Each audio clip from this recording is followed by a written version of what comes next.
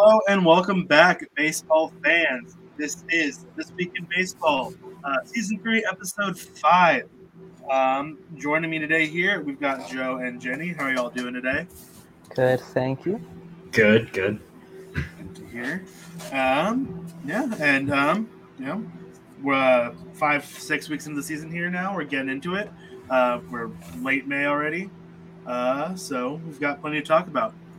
Stuff's always happening in baseball, and this week was no exception. But as always, we will start with our standings update. So we'll start in the American Leagues. I think I started with the National League last week. But out west in the American League, the leader of that division, we have the Houston Astros with a record of 26-15. In the AL Central, we have the Minnesota Twins with a record of 24-16. In the East, we have the New York Yankees with a record of 29-10. In the West, we have in the West of the National League, I should say, the NL West, we have the Dodgers, the record of 27-12. In the National League Central, we have the Milwaukee Brewers with a record of 26-19. And in the NL East, we have the New York Mets with a record of 27-15. Anything surprising to the two of y'all about the records or the standings at all? Or is that just about where we expected to be at this point? The Twins are a bit better than I was expecting. I was expecting them to compete for the division, but I didn't expect them to be as good as they are right now. Yeah, they're 4.5 games up on the White Sox, who are at 19-20.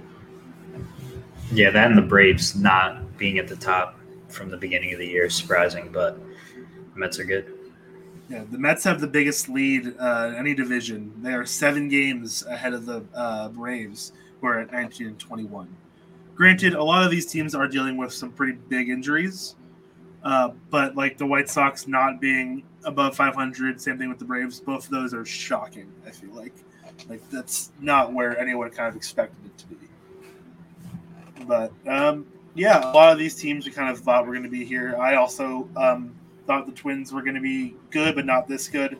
I thought they were going to very happily sit in second place all year. But, injuries suck, and they really can turn the tides of baseball, or any for that matter. So anything else with any other division? Anything you guys got, or is that all you guys want to talk about standings there? I was expecting the Angels to be leading the division, or at least the AL West being a bit closer than it is right now. I mean, it's 1.5 games. They're not back by a lot. But the Angels have been weird. They've been dropping. Well, they went on that hot streak, but outside of that, it feels like they've been playing 500 ball for everything else. Well, I mean, the Angels have been good this year. They've been a lot better than I expected. I thought they were going to be below 500 for the entire year. I did not expect much from them. But they had that hot streak. Now they're just on kind of the massive cold streak. 4-6 in their last 10. Not terrible, but I don't know about you guys, but I have a lot of Angels fans on my Twitter timeline, and they like to complain about a lot of stuff, it seems like. But yeah, I mean, this is the Angels team that everyone's been talking about for years, where if they can stay healthy, they'll be good. And they have been for the most part. Yeah. Oh, yeah. They've stayed pretty healthy, which has been the Achilles heel, I think, of that team for the last few years. And so now that they've been healthy through about 40 games, it's showed they're above 500, and they're right there with the Astros, who were expected to be good. The Astros were always going to be a good team, no matter what we all thought. After they went on their own hot streak pretty recently. Yeah, the Astros, that division, it's those two, and Seattle, at least to me, has been really disappointing. I thought Seattle was going to be really good. They're 17-24. They also have been dealing with a lot of injuries. Robbie Ray hasn't been fantastic. But, I mean, yeah, and then Oakland and Texas are awful teams, so that's no surprise. We knew that. I know you're an A's fan, Jenny, but they're bad. Yeah. Didn't you know that? Yeah. Okay. All right. Anyway, moving on to another bad team. The Baltimore Orioles had their top prospect, debut this week in Adley Rutschman, one of the most anticipated debuts in the last several years. And Rutschman did get his first hit last night. It was a triple, at least for now. I wouldn't be surprised if they changed it to a double in error with Brett Phillips bobbling the ball around and right. But went 1 for 3 with a walk and a strikeout yesterday, and it was a solid debut. I don't think the Orioles won. I could be wrong about that, but I can double check really fast. I'm pretty sure they lost. But Adley Rutschman finally making his debut. What do you guys think that means for the rest of these young prospects that could be getting the call here soon? Rutschman, only an injury kept him back. We all expected him to be up to start the year, but then I think he was a injury, if I remember correctly. I kept him out. But what do you think this means for the Orioles moving forward, or just prospects as a whole moving forward? I don't think it means much for Baltimore. I mean, the big thing with Adley is that it's not like he was a super elite hitter. It's just that he did everything solidly above average. I mean, he's not an offensive force like Wander Franco, who I think is the last prospect who had the sort of hype that Adley has. He's not going to fix their team overnight. I mean, their pitching is still rough. Outside of him, that lineup really doesn't. It's Trey Mancini and him that are keeping that lineup afloat. I don't think this really means anything outside of just the AL Rookie of the Year race, which is going to be really fun to watch. Yeah, I mean, there's really no difference. This is probably the start of all the guys coming up. I mean, Hall, Rodriguez, if they can get some more infielders, like, I don't know, Mountcastle's good, Hayes is good, Mullins is good. So they have the start of a good team, and it's just slowly bringing them up and buying players. Like, this is just the start. I think they're caught in a bit of a weird spot, though, because, like, they have all these good players coming up, obviously, but the players that are in the majors right now, they're sort of stuck in a bit of a twilight zone where they're not young enough to be exciting and hot and fresh, but they're a bit older to be sticking with the team for 3 or 4 years down the line, which is when we're going to see all these prospects called up. Yeah, and I think that's kind of what I was about to say there. Like, I agree with what Joe just said there. It's a very good start. This team should be good here in the next couple of years. It's just they got to make those right moves in free agency and maybe a couple of trades here and there, see what they can get. But give it 3 years, and this Baltimore team should be contending again. 3 years sounds like a long time, but for how bad the Orioles have been, for how long they have been bad, like, that seems like nothing at this point. But we'll see. Rutschman, I'm excited to see how his career starts here, especially since other guys who've been called up this year, with like Spencer Torkelson, Bogwin Jr., have started off extremely slow. So I'm curious to see if Rutschman has that same adjustment period, or if he just kind of comes out of the gate firing.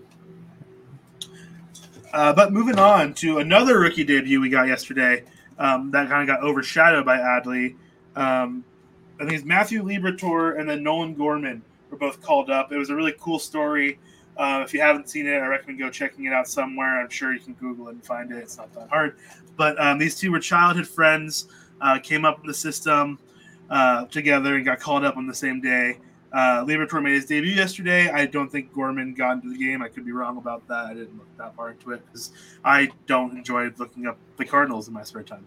Anyway, but Liberatore went 4 2/3, 4 earned runs with 3 strikeouts in his debut yesterday. Not a terrible debut, but he has been a pretty highly anticipated pitcher, and this kind of goes along with a lot of these prospects being called up. Like, it's not necessarily just the Orioles system. Now you see the Cardinals doing it, who are a team that has been well above 500, and as they say, have the winningest culture in baseball, as Cardinals fans like to say. This is all at Carson that I have to listen to once a week on this week and Sunday Night Watch Party. But they do win a lot, unfortunately. But like, this is a good team calling up these young guys. Like, is this something we're going to see kind of more? We just kind of talked about it a little bit, but are these better teams going to start calling up these young guys as well? Like, what do you think that means for, the above 500 teams, those teams that were and are leading other divisions and all that? I mean, I think it's like these guys have no pressure on them, and they're not calling them up to make the team kind of better. It's more like guys get hurt, they're going to be the next up anyway, so we might as well get them in and get some innings. Like, I don't know, Shane McClanahan's an example where they brought him up like the last game of the regular season in the playoffs, and now that like he's their ace, like last year just kind of looks like, all right, just get some innings and see what it's like, and then next year you're going to run with it. Like, it's kind of the same thing. Like, these guys aren't going to be impact guys just yet, but eventually they will be. I don't really know what other teams are going to do in response to this. I don't know if these teams are over 500 for a reason. Do you really want to be making changes to something that's been working? I don't really think so. When you look at the Cardinals, the reason Gorman was called up was because Paul DeJong was just doing terribly. And their rotation hasn't been the healthiest, so that's why Liberatore was called up.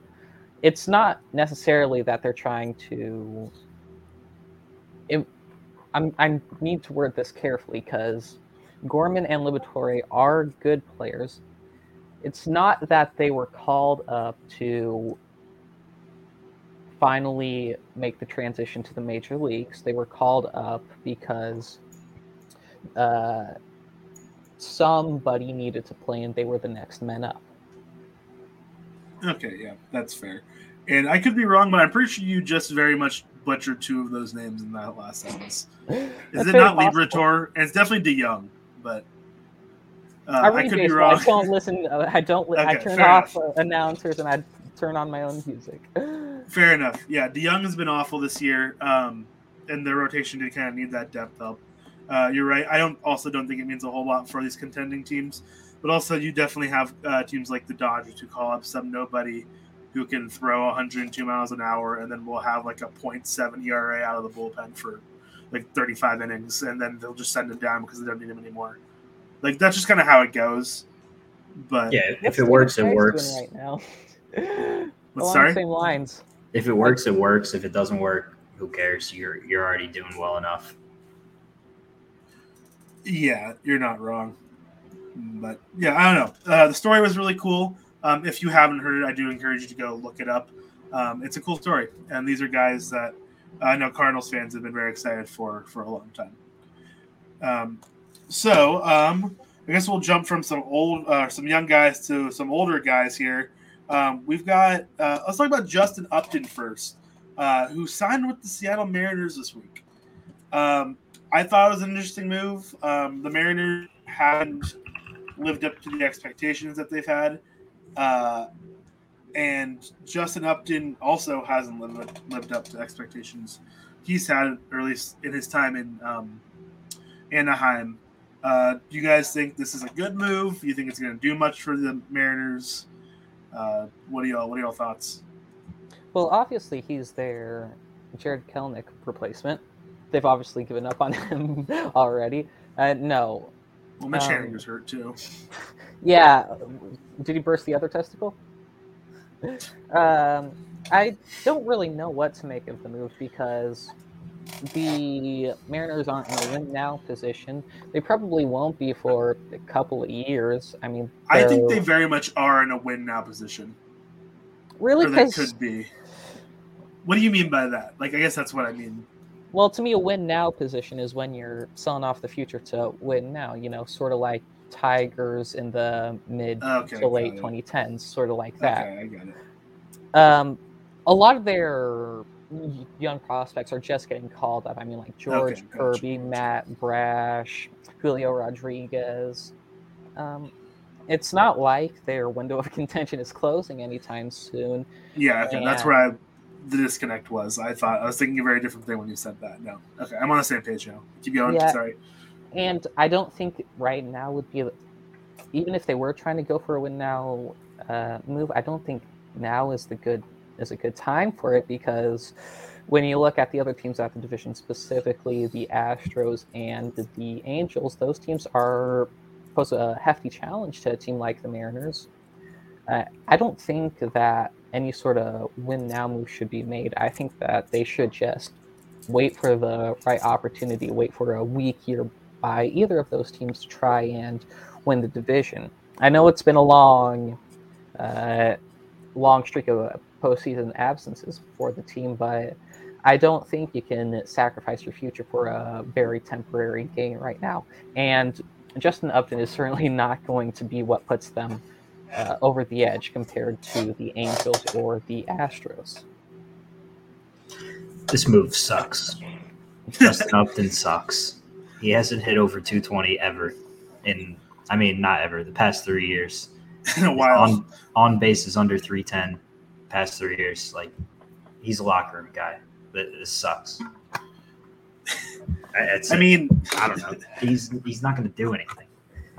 Yeah. This is when you bring up a kid who's like, the Mariners already brought up a ton of kids, so maybe not them, but like any other team, like you're bringing someone else up and see what they can do and go from there. Like, I don't know. Justin Upton's not the first thought of free agent guy that's going to make a difference.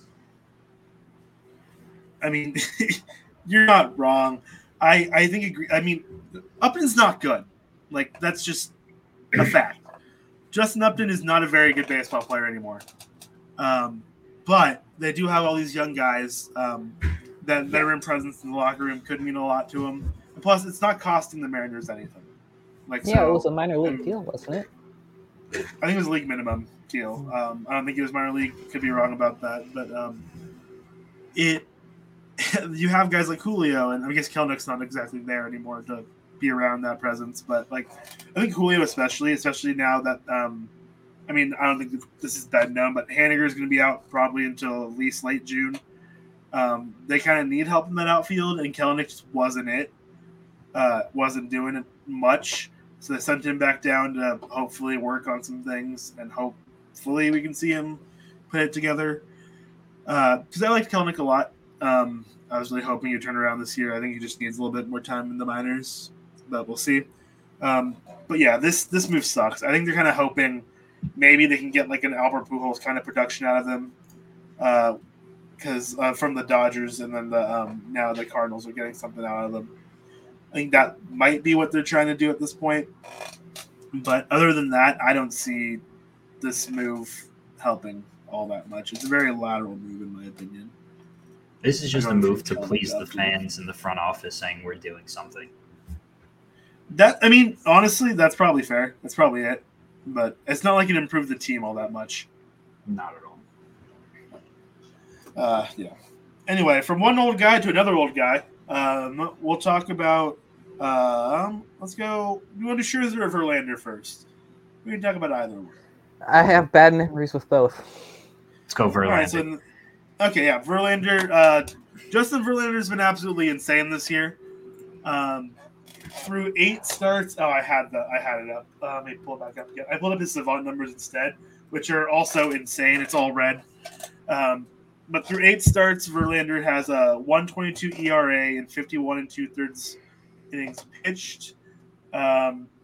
He's just been a monster. 2.99 ERA plus, a .716 WHIP, a 278 FIP. These numbers are better than his Cy Young years. And granted, he just came off of this major injury. He's, 40? 39. How old is he? 39, sorry. He's 39.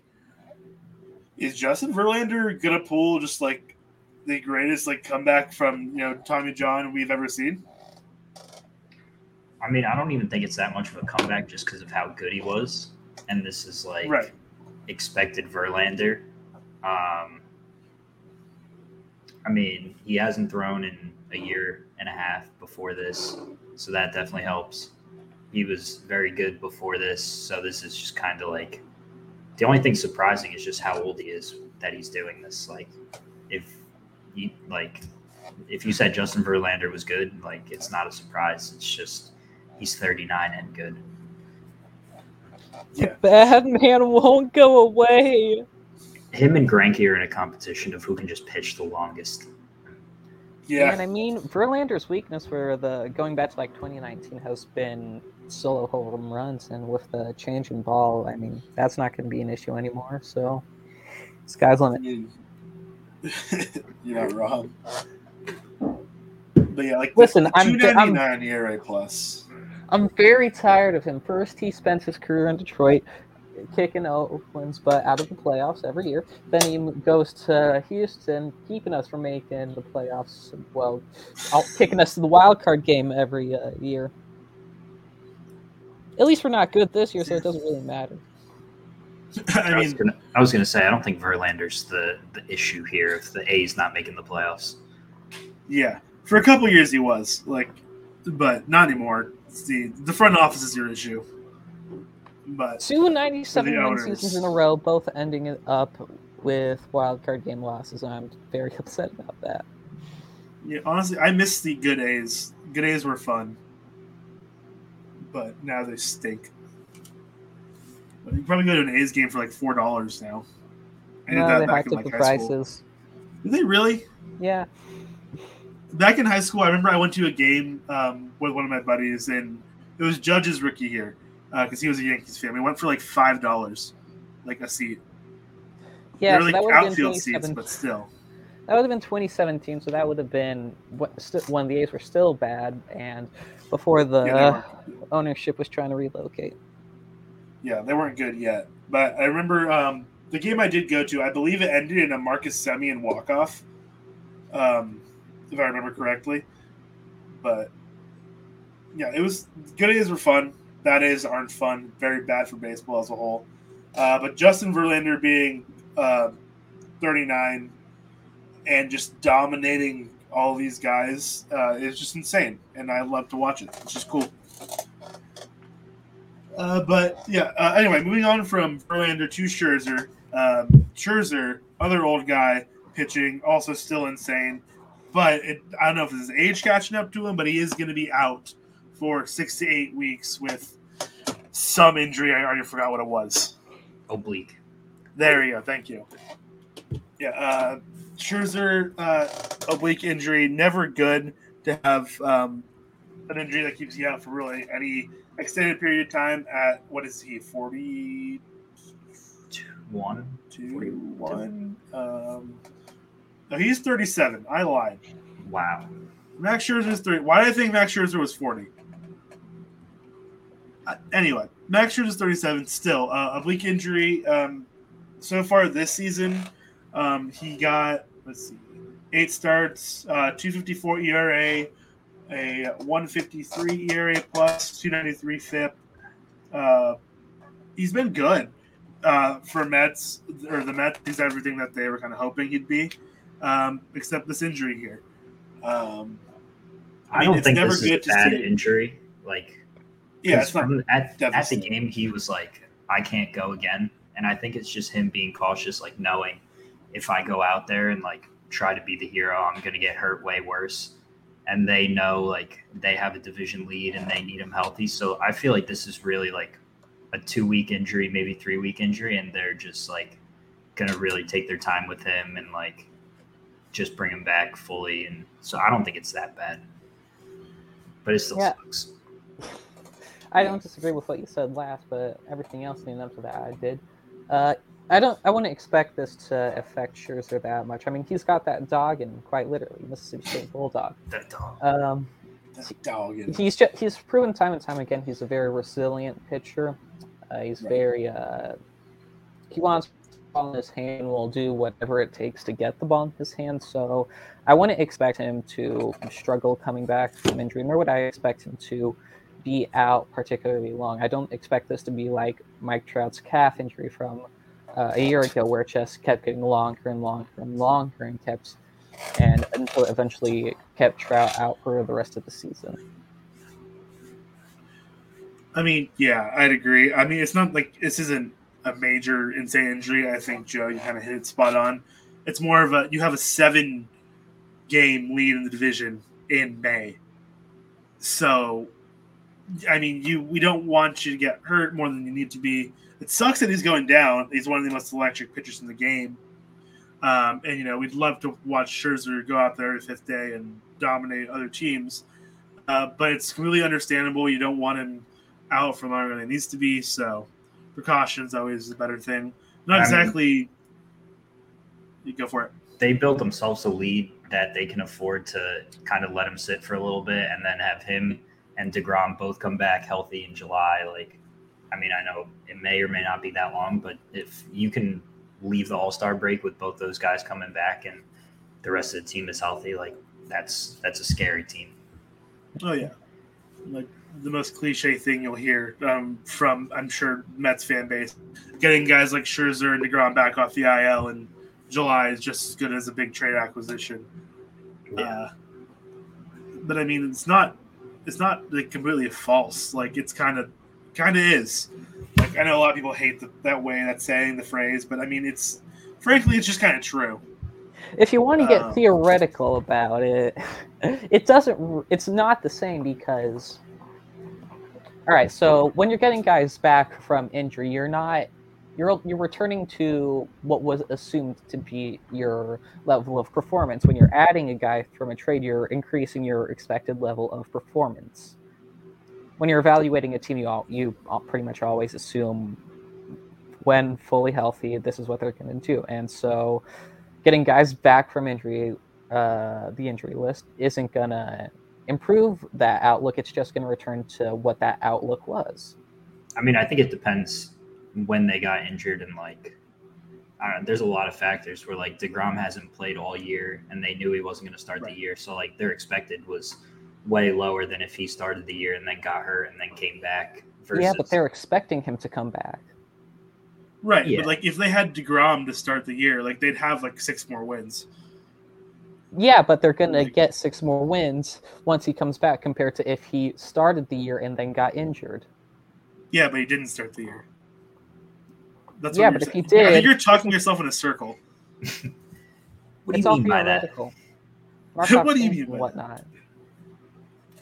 Anyway, Scherzer should be back sometime June. I'd expect maybe July, depending on how long they want to keep him out.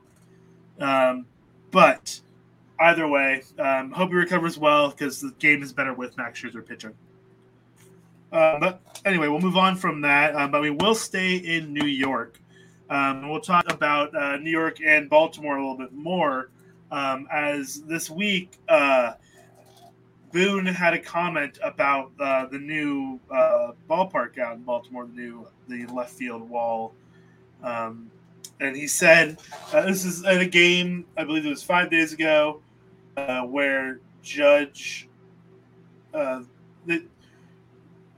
robbed of third home run or something along those lines. Boone says he almost had 3 homers, but build your own park got him. That's the quote from Aaron Boone, talking about the new left field dimension they have there, which is the weird pushed back, jagged edge ballpark there, or wall there. And then even Trey Mancini said that the hitters don't like it, but it's not something you can think about when you're at the plate. You just kind of have to go in and hit. But it's rubbed a lot of people the wrong way, the way Boone has said it. I feel like Joe looks like he's got some. I have so many thoughts. Say words, Joe. First thing, them moving the wall back is the dumbest thing ever. Not even because the Yankees got robbed. I don't care. You're letting up so many home runs, not because your field is a barn box, because your pitching stinks. So instead of trying to fix the problem, you're just hurting your own hitters, and your pitching still stinks. Just get better pitching. But anyway, the same people that complain about that are the same ones that say Yankee Stadium's a little league ballpark, blah blah blah.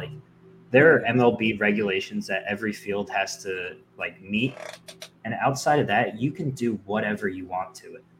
So it's not the Yankees' fault that their right field is short and your right field is 380 feet away. Bring it in if you want. It's just stop complaining. And if you complain about Yankee Stadium in a bubble of a series that you've played or like a game that you've played, like the Rangers did, you're playing there too. Like the field doesn't change for you guys too. Like season long, I understand like the right field home runs are juiced. I get it, but in a bubble of like this series, we got robbed, whatever. Like you're playing there, give it up. But that's it. I'm a fan of parks having fucked up little things about them. Triples Alley in San Francisco, the Foul Ground in Oakland, everything about the Trop, Pesky Pole, all of it's great. And so I'm a big, when it's not injuring people, it's great. I'm a big proponent of Grayson's Grove, as I'm going to start calling it, because obviously this was made with Adley Rushman's battery mate, Grayson Rodriguez, in mind. I'm all for it. I mean, I think it gives Camden even more character. It was already one of the more colorful parks. This just adds to it, in my opinion. I don't mind it when it like looks good. Like it looks so terrible, bad. Like if you want your dimensions, make it look good. You gotta remember, you're talking to an A's fan right now, so like, yeah, true. Get the raccoons out of the stands. And there's cats and possums. Cats and possums. The cats are cute. But it's like they're just like, let's take left field and just push it back, and it looks so janky. What if we take our problem and push it over here? Exactly. It looks like a 3-year-old made it. But anyway. I thought baseball was supposed to be fun and unique and quirky. Oh, I'm not like... But make it look good at least. Yeah, do we want every park to be cookie cutter? No, but you can make it like the Red Sox, like their right field pole is a joke, but at least it like juts out nice and then blends into center well. And it's like, I don't know, like this just looks so, there's no flow. It's like, we're going to put a pole right here and we're just going to back this whole wall up. And that's that. We got that on footage. We can blackmail him later. He was just a Yankee fan complimenting Fenway. Hey, Fenway's a nice place. It's a cool ballpark. I hate Yankee Stadium. I hate the new Yankee Stadium. It's so bad compared to the old one. I mean, as a fan of someone of a team in the Giants that also had a major like ballpark facelift reconstruction, whatever you want to say about it recently, there are better ways to do it. Like in San Francisco, the way they did it, the field still looks great. Like it looks good. They brought the wall in from left center in a bit. And a lot of teams, a lot of people, if you weren't watching Giants games regularly, would never have noticed because it looks seamless. Granted, it wasn't the same exact thing as you kind of take it and push it back, but there's so many ways you could have made this even look a little bit better. Like, it's just you have a jagged corner. Like, at least make it so, like, it starts to kind of blend back in a little bit. I think even doing that would have made it fine. Just curve it out. Yeah, curve it out, something along the sort. It just, I remember when it first was shown, like it made its first rounds on Twitter, people were like, yeah, that's a dangerous corner. Yeah. It's just there. Imagine you're playing deep left field and you're like going for a ball in the gap and you're just like on the track or not looking, like you're going to smack a wall. I don't know, like even Houston's like hill in center field, like it's so ridiculous, but it like fits because it's deep in center and like you can like be quirky and still look good. The hill was fun. It was terrible for players because of like injuries and all that, but like it was funny. If it looks good, it's not quirky. I mean, that's putting the green monster in left field. That's quirky. The green monster is ugly as shit. The green monster is a staple of baseball at this point, whether you like it or not. But it isn't. And soon Grayson's Grove is gonna be. I thought, like, I don't remember if I saw this. I think it was something I made up. I thought I saw very early on someone calling it Camden's Corner. That little like area back there. Disgusting. Yeah. Imagine naming a place where home runs go to die and it's just doubles. Yeah. I mean, we have Triples Alley in San Francisco. Yeah, ask him all about it. Yeah. I hate how this Triples Alley. I messed up the It's fine. Anyway, either way, the ballpark, I get Boone like saying like the build your own ballpark thing because it frankly is what it looks like. Should he have said it? I mean, probably not. But he's not wrong. I mean, the last thing I have on this, Ryan Mountcastle hit a ball 400 feet that hit the wall. Any ball that's at 400 feet, no matter where it is, should not be anything less than a home run, no matter what. Yeah, I feel like that's fair. I mean, the one Judge hit went 399. The double, the one that sparked all of us. It's one more foot and you're good, but 400 plus, always a home run. I mean, I don't disagree. Anyway, besides all the problems that the Orioles Park does have and that the Orioles have as a team, they did beat the Rays this week on a 13-inning in a 13-inning game. It was a 2-run home run walk-off by Rougned Odor against the Rays. And I guess the only reason I'm kind of bringing this up because I feel like this is the longest extra inning game we've seen in a while. Correct me if I'm wrong there, if you guys remember anything longer. At least since the Manfred Ghost Runner has been implemented to shorten games. I don't think we've seen one this long in a bit. It seems like Joe's looking it up. I could be wrong. I wouldn't know off the top of my head. Yeah, off the top of my head, I can't think of one. Yeah, I don't think so. Okay, yeah. But the 13 innings, that's like exact opposite of what Manfred wanted. He wants this Ghost Runner to, get these teams to shorten it to 10 innings, 11 innings, or whatever. But 13, that's an extra 4 innings of baseball. And Rougned Odor, of all people, is the one who ends that game, especially since the Rays are a significantly better team. What is the extra inning rules? I hate them. What are your thoughts? Are we gonna see more games like this? I'm indifferent. I don't. If you want to put a runner on second, that's fine. I don't really. My only issue with it is that it unfairly benefits the home team. Why is that? Yeah, I mean, home team can just bunt sack fly him home.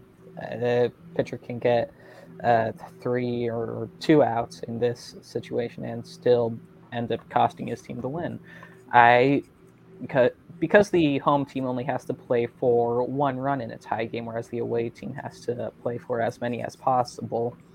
It's not a major tilt, but it's still enough that it leaves a sour taste in my mouth. Yeah, I think that's like a hindsight. Like it's game theory, which is way too complicated to go in on here. But I don't know. Leave them on. End the games early. Okay, they should add a runner every inning. So 10th inning, runner on second, 11th, first and second, 12th, bases loaded.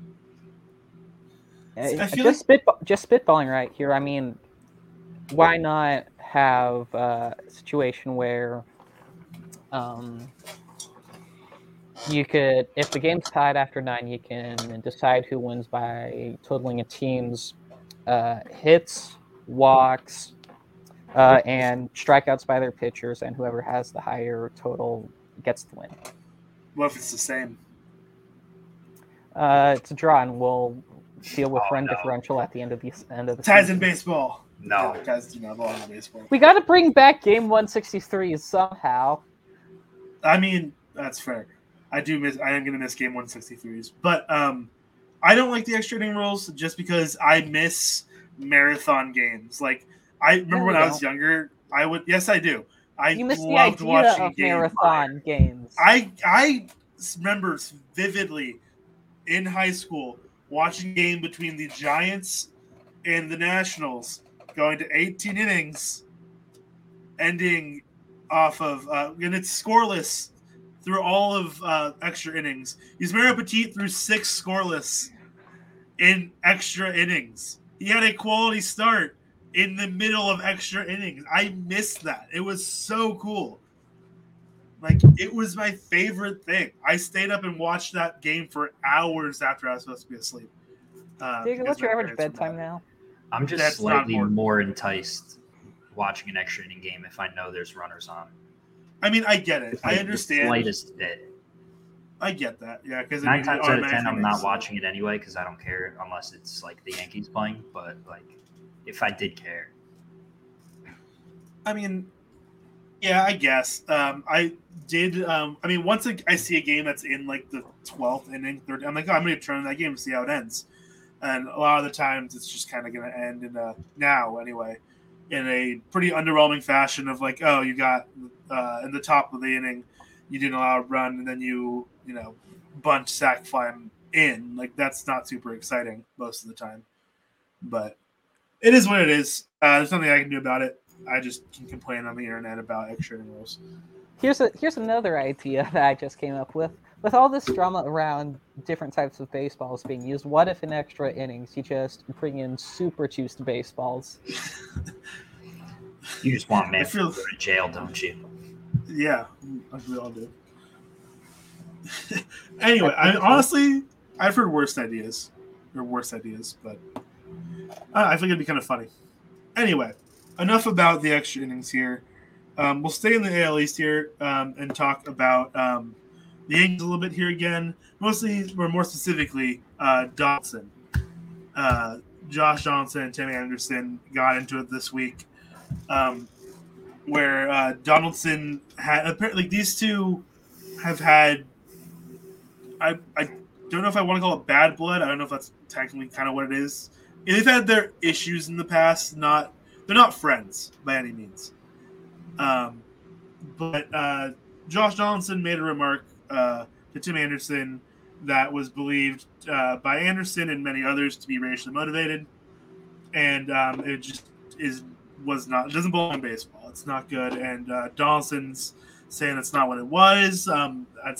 He just kind of thought that these two were more buddy-buddy than they actually are and all that. So I guess if you haven't looked into it, I encourage you to also go look into that because it's a lot more detail and everything that I am not currently equipped to tell you about. But nonetheless, what do you guys have any thoughts about the whole situation? I know, Joe, you're a Yankees fan, so I'm sure you saw a good amount of what this was, how it unfolded.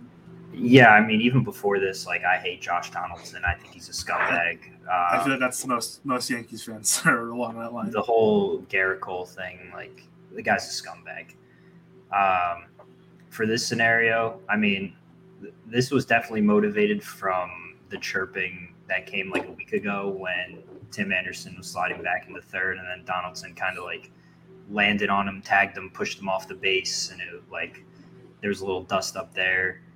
I get where Donaldson was saying it from and like the article and what Tim Anderson said and like why he said it, but that's one of those things where like, how do I word this the right way? Like Tim Anderson can say that about himself. His teammates can joke about it with him like that. That's not something that Josh Donaldson or anyone should like refer to him as or as a joke. Like it's like I'm Tim Anderson. These are my boys. We're allowed to say this because that's just what it is. Like no one else can say this to me. And it's like, I don't know. It's like picking on your little brother. Like you're allowed to do it. You can, because that's your little brother. But as soon as someone else says the same thing, like it's just a no-go in my book. So like you're not, after all the dust up that happened the week before and then this, like there's better things to say, and you're not saying that as a joke. Like maybe if the third base thing didn't happen, if there wasn't any bad blood the week before this week, like maybe I get it. Like you're referring to the article, it's a joke. But because of everything that's happened before, and I'm pretty sure they've had drama like when he was in Minnesota and there was like a huge thing or something. But like I wouldn't be shocked. Like it's just, given what's happened before, it's just not what you want to say. And even if things didn't happen before, like that's such a dumb, like I don't know, just let him call himself Jackie Robinson and just keep it at that. Like why do you have to say it? Yeah. Yeah, no matter what, no matter whether it was an inside joke, no matter whether they were friends, Donaldson used Jackie Robinson's name in an attempt to degrade another black player. That's just unacceptable. No way to justify it in any way possible. It's simply ridiculous. I do think MLB is doing the right thing looking into it, and I think that if you, as a white person, anybody who's not a person of color, if you look at this and if you feel like your opinion is relevant over whether or not Tim Anderson should feel the way he should feel, you need to shut up and reevaluate your decision-making skills and life choices. Yeah, I think that was very well said. Yeah, and like, that was. Tim Anderson may be a hothead and like a show off and whatnot, but like there's just certain lines whether or not you like a guy. Like new baseball hates Tim Anderson. I mean, old baseball, like the boomers hate Tim Anderson, and that's just the fact. But like there's certain lines you just don't cross whether or not you like him, and that's definitely one of them. Yeah, absolutely. There's no place in it. There's no place in the game and anywhere in the world for comments like this, for behaviors such as this. But I think Jenny, what you said there was very well said, and I don't think there's much more to add on to that. But we'll move on from that there. Move on to kind of our last talking point here. Mike Trout, the greatest baseball player in the world at the moment, reached 1,000 career runs this week, joining Willie Mays and A-Rod. And that's endless. Like, that's it. So it's a pretty big accomplishment. Especially since he had Albert Pujols sitting behind him for most of his career. I mean, yeah. So, but yeah, Mike Trout. This is far from the last major milestone that he's going to reach in his career. But it's great to see him back. It's really nice seeing a healthy Trout playing on a team that isn't absolute garbage. But I guess the talking point here is what do you think Trout does the rest of his career from this point on? I guess where does he go? He's achieved plenty. What else is he doing this year and the next few years? Anything you guys think exciting? I mean, no, go ahead, Jen. All right. Well, it's sad to even just think about, but time is running out on Trout's claim to the throne of baseball's best player. And his time's running out even to his claim on the throne of best Angels player. I mean, last year you can give him a pass because of injuries and whatnot, but with like Brandon Marsh, with Ohtani, obviously, with Reed Detmers. I mean, Taylor Ward's having a heck of a season. If he Taylor Ward is all right. But I really think that this year, next year, and I think that's going to be it on his run of undisputed dominance. I think we're going to see, Soto. We're going to see Acuna. We're going to see maybe Wander Franco is going to be the one who takes his crown. Maybe nobody's going to take his crown because we're going to go back to how it was like in 2000s where there was no one player who was a clear cut above the rest. It's interesting to think about. It's sad to think about, and I'm glad we're getting to have these last few years with a healthy Trout where he's able to hit these milestones and we're able to celebrate him and appreciate him in a way he deserves. Yeah, I think Trout's career is not going to be a smooth slope down. I think it's going to be a hard fall, unfortunately, with injuries and, like you said, time running out. And it just sucks seeing, some people still think this, but at one point he was, the greatest baseball player ever.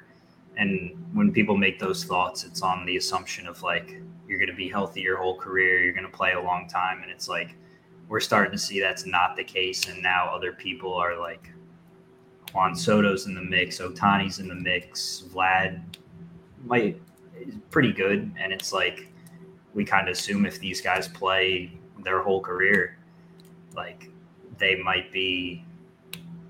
We never saw like the big burst like Mike Trout and how good he was as quick as he came up, but like I think if these guys like Ohtani and Soto are healthy, like they're gonna be better, and it's like kind of hard to come to grips with. But yeah. I really hope he doesn't have a. Yeah, I don't wish him to get injured, but yeah, I really hope he doesn't have an end of the career sort of like Pujols. I hope if he. That is so sad. Yeah, I hope whenever he's got like a 13-year contract signed a few years ago, so he'll be signed through 2030. Yeah, I hope when 2030 comes, he decides to walk. Seasons. He decides to walk away gracefully and buy a weather station in New Jersey in a storm chasing truck to ride around. You know, he'd be so happy. He'd be so happy about that. He might be happier doing that than playing baseball. Honestly. I mean, it's kind of cool, too, because Mike Trout was the player that we were like, yeah, I can't wait to tell my kids we saw Mike Trout play. And, like, he was our, like, Willie Mays. But now there's so many guys that have that potential that it's like Mike Trout's kind of going to the back burner. And it's like, damn, I saw Shohei Ohtani play, saw our Ted Williams play. Like, I don't know. I mean, Trout still is the guy. Like, Trout is the generational player, but and he's proven it already. He's done, like, you can't take that away from him. And you have a lot of guys with the potential to do so, but you have to kind of wait and see still. Trout has already done it, and we just kind of want to wait and see how this back end of his career turns out. And like Jenny had just said, like, I think at the end of his contract, I hope he also just kind of walks away, assuming that he's not, still insanely good at baseball. Like, imagining he is kind of like, dwindling down. But if he's still putting up like 7-8 WAR at age 38, I'm like, please keep going. But I also think his like not non-marketability, but like the fact that they don't market him, it's like when he does ride off into the sunset, people are going to forget about him a lot faster than they should. When it wasn't flashy. Like when Ohtani retires, like there's going to be so many moments that we look back on, and like the All-Star game, and it's just like Mike Trout's kind of just like a shell, and he's just like boringly good. Yeah, he's boring because of how good he is. Yeah, anything less than like a 170 OPS plus is like not great for Trout, and like that's saying so much. Yeah, like this man's insane. And it's not like Bonds where, obviously Bonds was a better hitter than Trout, but it's not like Bonds where he was great in an exciting way, where he was breaking these home run records and whatnot, putting up these 500 OBP seasons. He's not getting walked with the bases loaded, unfortunately. Corey Seager will. I was looking for a way to make a joke. Didn't find it, but glad you did. He's great in a way that he's who you want to bring home to mom and dad. Like, he's the just be very good, don't talk, like don't show anybody up. He's Boomers baseball's god. He doesn't leave you going, wow, he just leaves you in quiet awe. Just play well, shut your mouth, be very nice. And that's Mike Trout. Be very nice. Yeah, I mean, he should hit he should hit 1,000 RBIs in the next couple of years here. He's at 840. That'd be another big one. He'll probably hit 400 home runs 2-3 years from now. He needs 80 more to get there. Let's see, what else? He's still keeping his career average above 300, career OPS over 1,000. When he makes his like Hall of Fame voting, like when his time comes and we're going to be like the older generation of baseball, and like these kids are going to be watching, they're going to be like, who's Mike Trout? And then they're going to look at the Baseball Reference page, and it's going to be how we look at like Barry Bonds, where like everything is bold. Like that's going to be their Barry Bonds. Yep, that's exactly. I think that's a fantastic way of putting it. Like he's that guy. Yeah, just plain and simple. He is that guy. And I'm just glad he's healthy again, doing awesome things. Facts. But he's already played more games this year than last year, so that's also good. All right. Well, that's really it for talking points that I wanted to bring up and discuss at all. Anything else from you guys that you thought of while we were recording this? I'm all good. All right. And if not, we will jump to our very last bit here, which we had last year, and I kept saying I wanted to bring back this year. I kept forgetting, but I remember this time we have our what to watch for this week. Game series. Always nice to know what to keep an eye on, what to keep an eye out for. So, what to watch for this week? Jenny, what are you watching? I'm watching the Tigers go to Minnesota to play the Twins. I touched on it a bit earlier. The Twins have been really good this year. They lead the AL Central, but I was actually expecting the Tigers to be up there fighting for the division too. I was riding high on Torkelson. I was riding high on their rotation, but the rotation's been battered. Yeah, there's literally every single starter from opening day is hurt, and it's so sad. I'm really interested because I still think that the Tigers, they have the talent to win the division, but I think that this series is going to be a real big test, and I think it's going to be a very exciting to watch. Yeah, I think we've talked about the Twins a lot this episode for some reason. I don't know why, but yeah. Anyway, Joe, who are you watching this week? I'm just watching Phillies the whole week. They're on the hot seat. They played the Mets and the Braves this week. Phillies fans, at the beginning of the year, we're planning the World Series parade day route.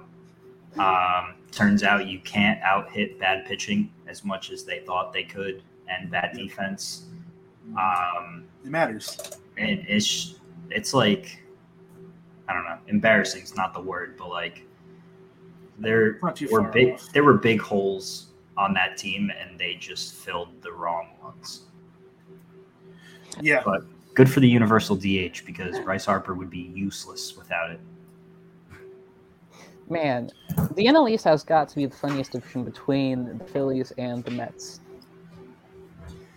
Yeah, I think you're wrong. But as for me, I mentioned this. This is my pick for this week. Yankees and Rays. Yankees have been obviously very good this year. The Rays are obviously a very good team. I just think that's going to be some high-powered baseball, a high-powered offense this year versus the Rays pitching, which is good year in, year out. It's just good. It just should be awesome baseball to watch for a series. So that's who I've got. If the Yanks lose that series, I just want to get out ahead of it now and say that all of our pitchers are hurt. All right, making excuses before you can even have. Just in case. Okay, what if they win? That just shows the resilience of this team that everyone's hurt and we still win. Okay, I wouldn't expect anything less from a Yankees fan. Spirit of the Bronx coursing through them. I will be throwing out standings tweets every month, no matter what. All right, fair enough. Anyway, I think that's it for us here this week on episode 5? I already forgot what I said it was. I think it's 5 of This Week in Baseball. So if you don't know where to find us on the internet, how'd you get here? But if you do need to be reminded, you can find us at our website at diamond-digest.com, our Twitter at diamond_digest, and our Instagram diamond.digest. We're putting out a lot of really cool stuff. I think more now that summer's really hitting for a lot of our writers, we should expect to see a lot more articles coming out. A lot of things, a lot of cool people writing a lot of cool things. So if you haven't checked it out, you should. But that'll do it this week for Joe, for Jenny, and for myself, Diego. Thank you for listening. And as always, go baseball. See you next time. See you.